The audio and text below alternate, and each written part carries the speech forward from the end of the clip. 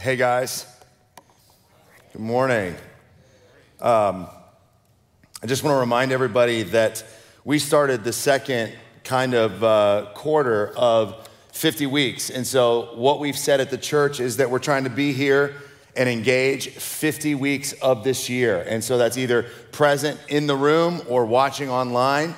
And so if you haven't engaged in that, please do. We have these little cards. Put it in your car and get it stamped. I know we lose steam on these things, and it's easy to be excited about it at first. But I don't know about you. I'm so grateful that so many of you have made the decision to be engaged in the gathering consistently, because I think, as far as I can tell, we've had some amazing time together as a church.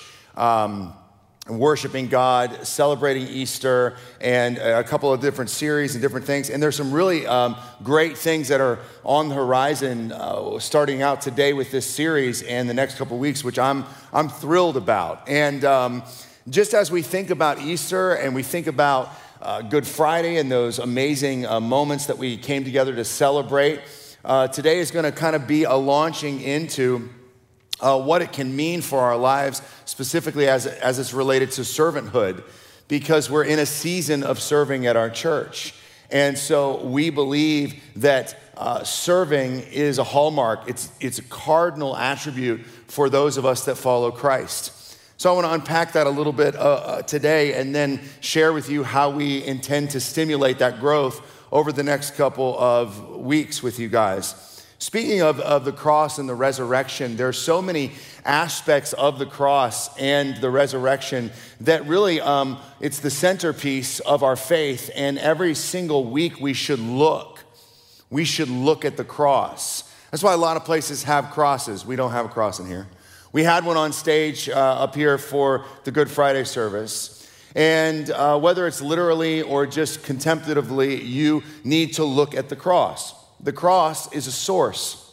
The cross is where we get to see the King of the world reigning and bringing about his rule into the world. It's hard to understand that sometimes, how the cross and the kingdom of God are connected. And there's a lot of different pictures throughout the Bible that let us know how the cross and the kingdom are connected. There's a time when Jesus is walking around and having conversations with people, and he says some things like, I need to be raised up onto a pole in order for this whole kingdom to come.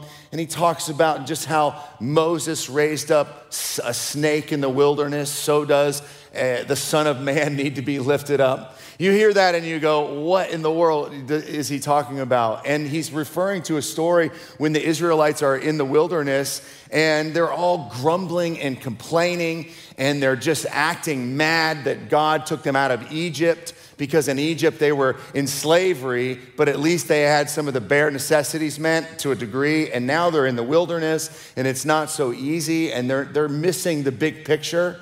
And so basically God allows these venomous snakes to move into the Israelite people, and the snakes start to bite people and they die. And so everyone's like, this is a problem. And God's like, well, okay, then go ahead and make a snake out of bronze and lift it up. And people that have been bitten by the venomous snake, if they look at the snake on the pole, then they won't die and they'll be healed. And in that very story, you get the very punctuated picture of Jesus, who is simultaneously the curse and the cure for our sin. And that's what the picture is, because on the cross, God made him who knew no sin to become sin. So when we look at the cross, we see this horrifying yet unbelievably glorifying moment happening simultaneously. The curse and the cure. Our sin kind of being brought all to a head onto Jesus' physical body, and at the same time, that type of experience and what he's doing there spiritually is he is curing us from the burden and the weight and the destruction of sin. So we look at the cross and you could see this snake. It's the curse and the cure. And so every single week when we come together, we look at Jesus, and we get to look at the curse in the sense that we are all living in a curse. We have sin. We have major problems that are a result of our sin and brokenness. But thanks be to God, who is the cure, and he's the forgiver of our sin. And he's the one who relieves us from the burden of those sins. And he forgives us of those sins. And he overcomes the power of those sins. And so that's one of the reasons that we come together, is to look at Jesus Christ, who on a cross is actually doing something for us that is serving us. He's serving us that way. He is showing us who we are. He is showing us who he is. He is showing us his plan for our lives. And this is why in the resurrection, which we talked about on Easter, he raises not just to prove that he's God, but because he's God. He raises to new life and he starts the process of new creation so that we can live lives with the animated power of the Holy Spirit as a life force now moving through us. And so we don't have to fall into curse and sin and living that life. We can live a life of fruit, and we can flourish, and we can be the kind of people that God wants us to be as we partner with him and we walk through life with him. And that's what the resurrection does. God is a gardener, and he breathes the life force onto us. And he says, now you're my partners. Go into the world and bring about the goodness of God. When we partner with God, the scriptures talk about all types of ideas related to what it means to be partnered with God. One of the words it means is that we're unified with God. You're unified with God. You're in unity with God. And that's an amazing idea. You may not feel that way all the time, but from a spiritual perspective, the scriptures teach that you are now one with God. You've been unified with him. And that you're, in a sense, seated with him. That you're in this place with him, and you and him are on the same page. And that there's this kind of unified connection. There's another piece that means communion. So you're not just on the same page with God, you're communing with God. You're in relationship with God. You're in intimate connection with God. That's what we're supposed to be living all of the time. That we wake up every single day, and there is a genuine awareness of the presence of God in our lives. He's our partner. We're unified with him. We're in communion with him, and we love him. There's a bond that happens because of Jesus Christ and his resurrection that turns us into beings of love. As we look at the serving Lord who gave his life for us and loved us that way, over time, we become beings of love. And I've talked about this a lot of different times, and oftentimes we can feel like love is a duty, that is something that we have to do. But really, the purpose of love is not just something that you have to do, it's something that you're becoming. So it's not your duty, it's your destiny. God loves you so much that he wanted to serve you this way so that he could start new creation, so that he could partner with you, so that through the work of his effort and his life force, the Holy Spirit, and your commitment to fellowship, you guys can become beings of love and bear fruit that makes this world a beautiful place. There's a great passage where Jesus talks about what he's doing on the cross and what he's going to do with the resurrection. And there's often confusion about it. But Jesus really brings it home and says, when you're looking at the cross, you need to be looking at me in the sense that, like I've mentioned, you're looking at the curse, you're looking at the cure, and you're looking to me to understand what life is really all about, what it's really all about. And so if you have your Bibles, you can open this up. I'm not going to put this on the screen. I have another passage I'm going to put on the screen. But I'll just read this if you want to listen. But this is a great conversation between Jesus and James and John as it's related to the cross and the kingdom and what it means to be partners with God. This is in John 10, 35 through 45. It says this, then James and John, the sons of Zebedee, came to him. Teacher, they said, we want you to do whatever we ask for you. If you've ever had your kids do that, it's really funny. Will you just promise that you're going to say yes to whatever I'm going to ask you? Please do whatever we ask. Like we're followers of you. Can you give us a head start here? And then Jesus says, what do you want me to do for you? He asked. They replied, let one of us sit at your right hand and the other at your left hand in glory. You do not know what you're asking, Jesus said. Can you drink the cup I drink? Or be baptized with the baptism I'm baptized with? We can, they say. Jesus said to them, you will drink the cup I drink and be baptized with the baptism I am baptized with. But to sit at my right hand or my left is not for me to grant. These places belong to those for whom they have been prepared. I just want you to remember that. The right and the left hand. Those spots have already been determined. What is Jesus talking about? He's saying that you're going to drink the cup. You're going to go through what I'm going to go through. But to sit at my right hand and my left hand, those spots are already taken. What is he talking about?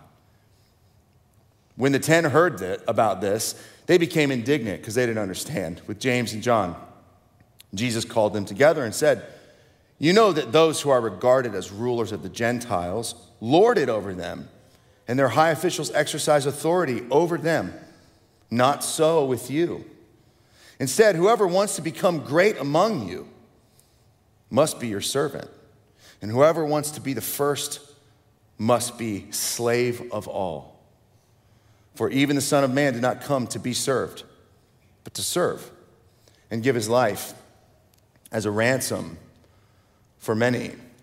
In this passage, Jesus unveils to us that Jesus is the servant of all so that we can become the servant of many. Jesus is the servant of all, so that through his serving us, we can become the servant of many. And what he's doing theologically is saying, what I'm going to do to bring about the kingdom and what you're asking for is going to be the mechanism that makes you become the servants the way that I am a servant. So what you see in me will be what you need to be in the world. And so what Jesus is talking about when he says the right and the left hand is he is referring to his crucifixion. And he is saying, you want to go to the cross? Do you want to go right now and die on a Roman cross with me? And they think that he's talking about sitting on a throne in some kind of palace in Jerusalem. But what Jesus is constantly doing is showing us that the way he serves and that his kingdom is not connected to the throne the way that you and I think it is, but it is connected to the cross, because it is in the cross that he becomes the curse and the cure. That is where he does his work. That is what the king who we serve looks like. He goes onto a cross. The cross is his throne. And he takes up the company of criminals and thieves. And while he is on his throne on the cross, he has a thief on his right and a thief on his left. And so that's what Jesus is referring to James and John. He says, you will die a certain way because you believe what you believe in me. But when I'm on my throne in glory, what I'm going to be doing is serving you. And I'm going to be put in a place where I am associated with and connected to absolute criminals on this earth. Because that is what it looks like for you to serve. I will be the one that is equated to them so that through what I do, I can forgive them and forgive you, and you can now go into the world and be someone like me in the world. And so they didn't understand all of that. That was a lot.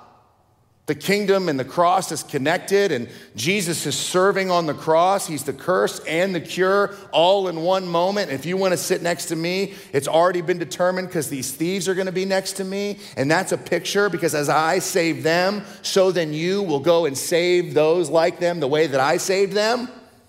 That's a lot.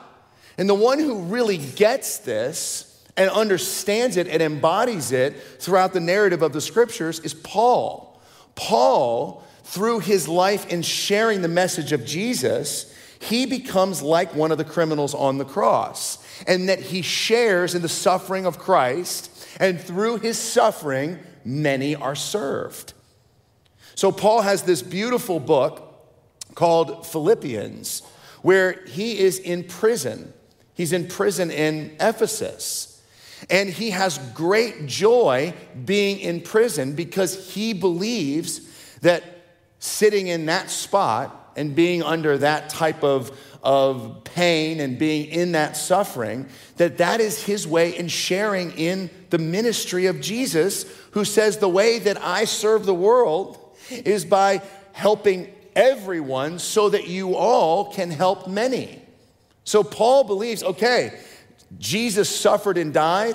The kingdom of God looks like someone who gives themselves up for everybody else. So I've leveraged my time, my energy, who I am, so that I could serve. And by serving, I find myself sitting next to Jesus in prison, if you will. So now he has become like Christ. And in that, he finds tremendous joy because he understands that the cross is the doorway for serving God, for serving many, and he believes that he's been honored to be someone who would suffer in any way like Jesus has suffered to bring about the message of the kingdom of God. So he has this amazing little letter, and actually the letter of Philippians is a great letter, and it represents the first church that started as a result of Paul's ministry. And so Paul has this really special connection to the people in Philippi. When he first went out, he started this church in Philippi, and he made great connections with the people. The people loved him. He loved them. They spent time together. They broke bread together. In fact, there's a lot of people that believe that he felt like a family member to the people in Philippi. It was like an extended family. Paul realizes that he's supposed to go and share the message of the kingdom of God at whatever cost. He ends up in northern Greece, and he's with the Philippians, and he starts a gathering of believers there. And they get together once a week or twice a week, and they break bread. And he shares with them about who Jesus is, what he did, how he rose from the dead, how he gave them a new kingdom, and how he is sharing that kingdom. And that kingdom is outlined by love and sacrificial giving of oneself for the betterment of the people in the world. And Paul spends all of this time with them, and then he ends up in prison. And what happens is while Paul is in prison, the people of Philippi send him gifts to help him in the midst of it. And he's so overwhelmed by the gifts that he's moved to emotion and tears and celebration. Because those gifts that come from the people at Philippi, they represent people who feel and believe that because of the time they spent together, they're in prison together. And those people are sending gifts like saying, we're in this together. We are with you, man. We believe in you. One kind of outline for this, the letter of Philippians has been categorized as a letter of friendship or a family letter, but might more properly be called a letter of fellowship, or a word that you grew up in church, maybe you heard this, koinonia. And this word koinonia, or the word fellowship or partnership that we're going to put up on the screen, it often comes with this general tone to you and I, that we're supposed to have fellowship. How many grew up in the church where there was the fellowship hall? Yeah, a lot. The fellowship hall is a place where the Christians get together and they have a potluck. Or I was at a church one time, no joke, because one of the elders thought that saying luck was like sacrilegious. He said, we don't call it a potluck, we call it a pot blessing. And that was offensive to me, but now I call it a pot blessing, just for fun. But you have a pot blessing, right? Where you sit with one another. And certainly koinonia means that. But when Paul talks about koinonia in this first and opening remarks of his letter to the church at Philippi, he is talking about something that transcends just knowing someone. He is talking about a connection that is made with a group of people based upon the mission of Jesus and the joint suffering and ministry that takes place. He is talking about a group of people who, although they are in one location and he is in another location doing the work of the ministry, there is a connectivity between the two of them that feels like fellowship and koinonia, like unity, like communion, like family, like joint partnership. It is almost like the people in Philippi, by the sending of the gifts, are saying, we are with you. And because Paul knows them so deeply, he feels their presence through their presence. And so it fills him with joy. It fills him with life to know that these people have supported him so much. And so it says this in the opening remarks of Paul's letter. He says, Paul and Timothy, servants of Christ Jesus, and this is on the screen, to all God's holy people in Christ Jesus at Philippi, together with the overseers and the deacons, grace and peace to you from God our Father and Lord Jesus Christ. I thank my God every time I remember you in all of my prayers for all of you. I always pray with joy because your partnership, your fellowship, your koinonia in the gospel from the first day until now, being confident of this, that he who began a good work in you will carry it on to the completion until the day of Christ Jesus.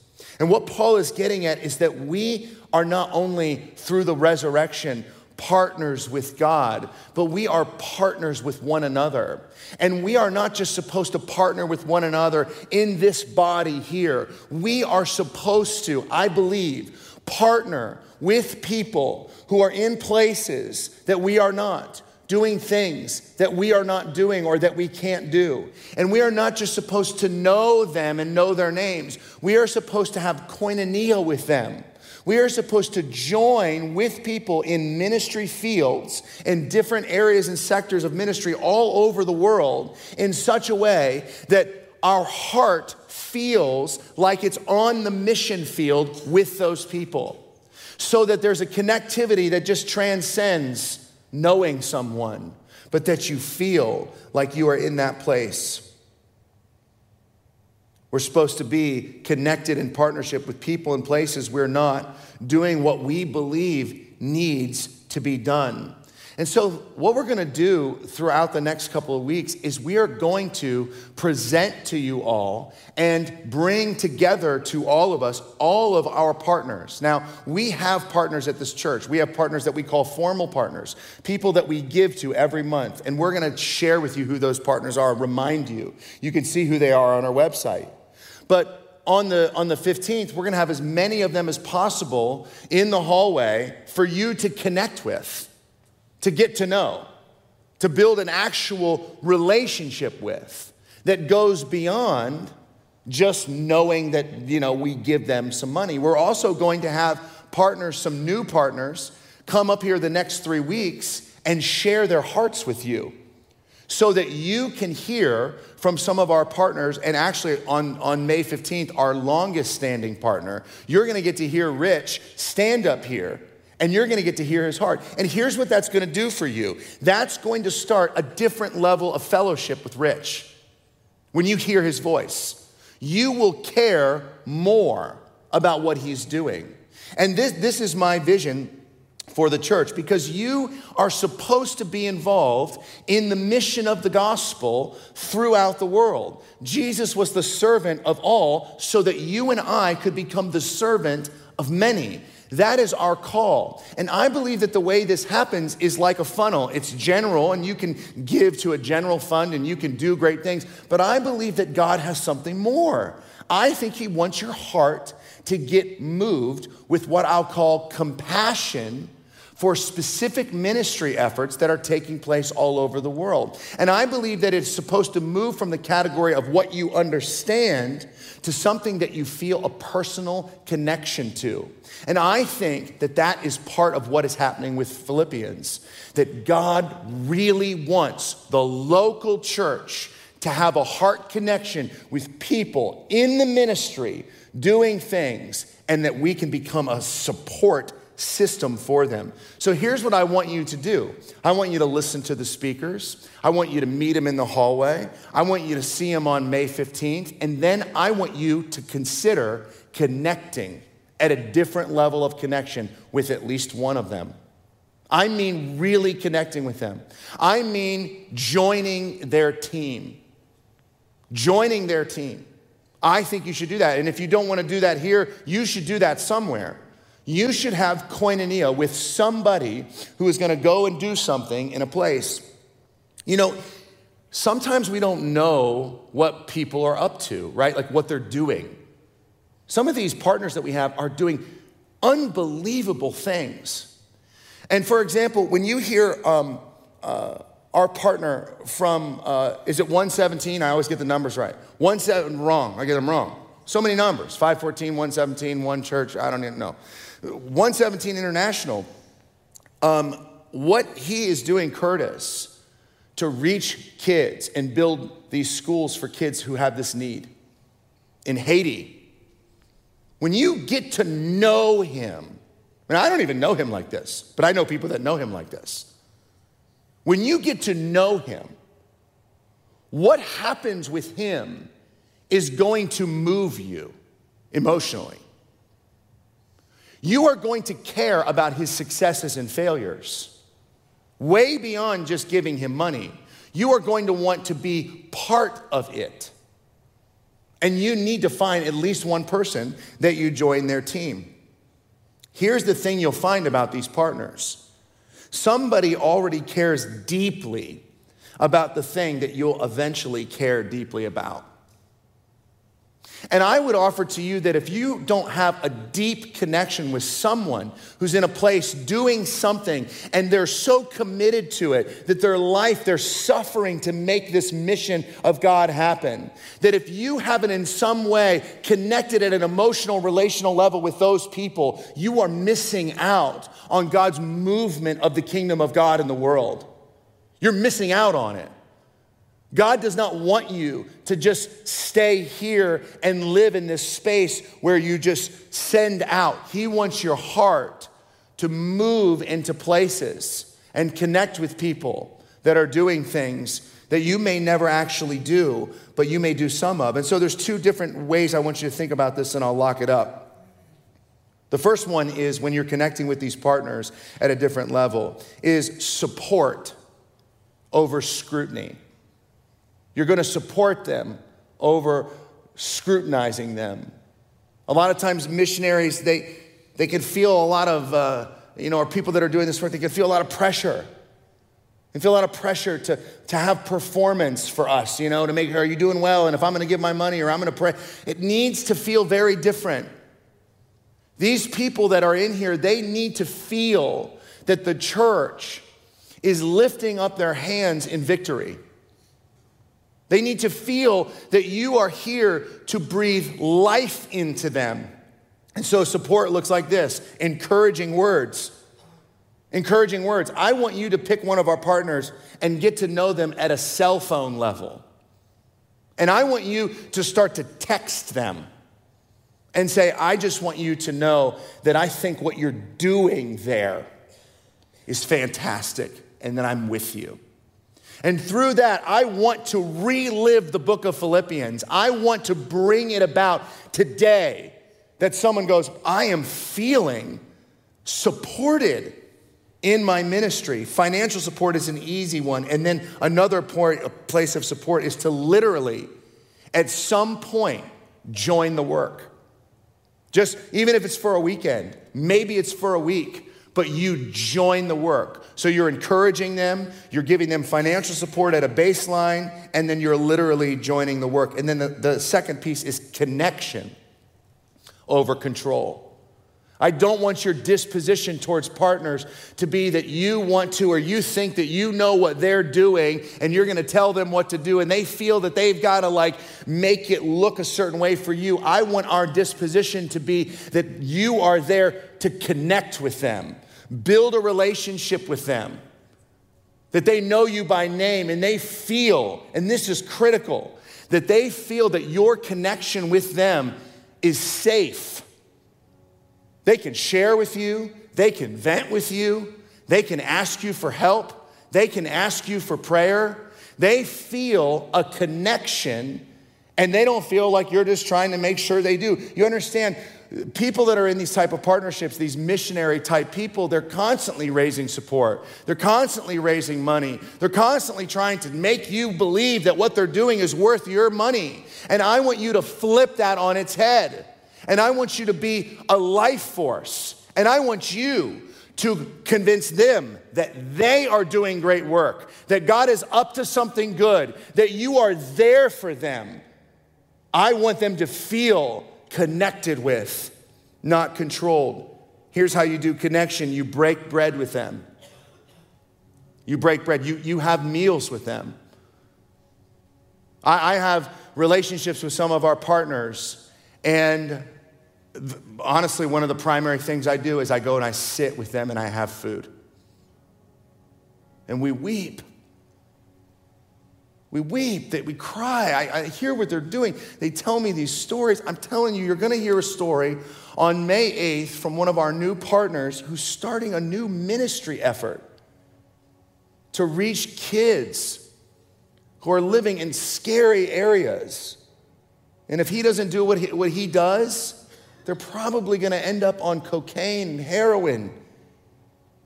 But his heart is bleeding for these people. And he tells you stories of some of these guys that come into his ministry and how their lives are changed.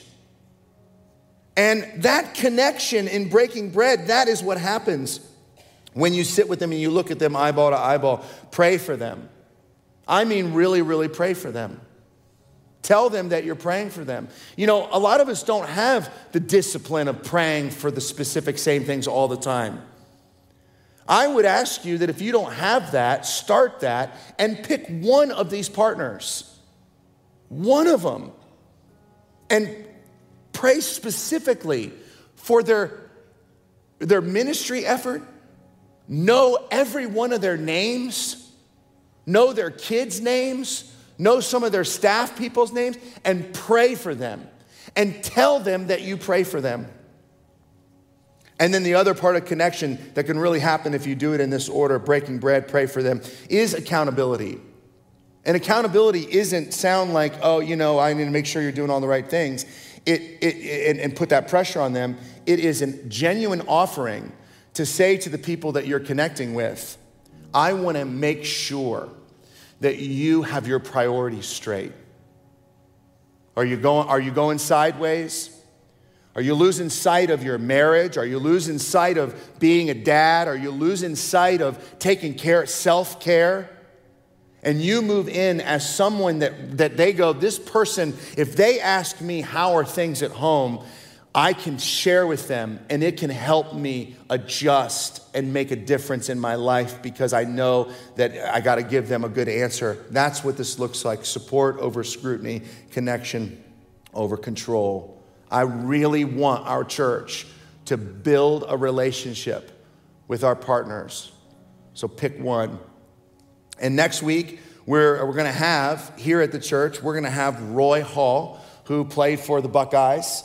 And he was in the NFL, and he is a executive coach and a motivational speaker. And he is also someone who runs something called the Driven Foundation, which feeds hundreds and hundreds of families every year, families that are in need. And he's become sort of an informal partner of our church. And he is 6'4", 245. And if you're intimidated by him, we have other partners. You don't have to be partners with Roy. But he's going to be here next week. And he's going to share. And then he's going to be out in the hallway. And he's going to kind of start this. We're going to bring through this kind of this cycle of several weeks of bringing people in so you can meet them. And I'm really, really excited. I have a funny story to tell you about him and I. He invited me to work out, and dear Lord, I'm still in a little bit of pain from that. So he is a great guy, and also he is doing a leadership conference that is here at the church, and we'll talk more about that over the coming weeks, but it's May 17th. It's a Tuesday, and it's all day here, and he has lots of great speakers. The CEO of Donato's, Ryan Day, is going to be here and sharing all types of different leadership principles. And so we're joining with him in a lot of different ways to do his ministry. So let me take a minute and pray for us as we move towards partnership and servanthood together. Father, thank you so much for giving us the picture of servanthood, for giving us a reminder of the curse, a picture of the cure. And Father, I pray that we would understand that you did that so we can do that.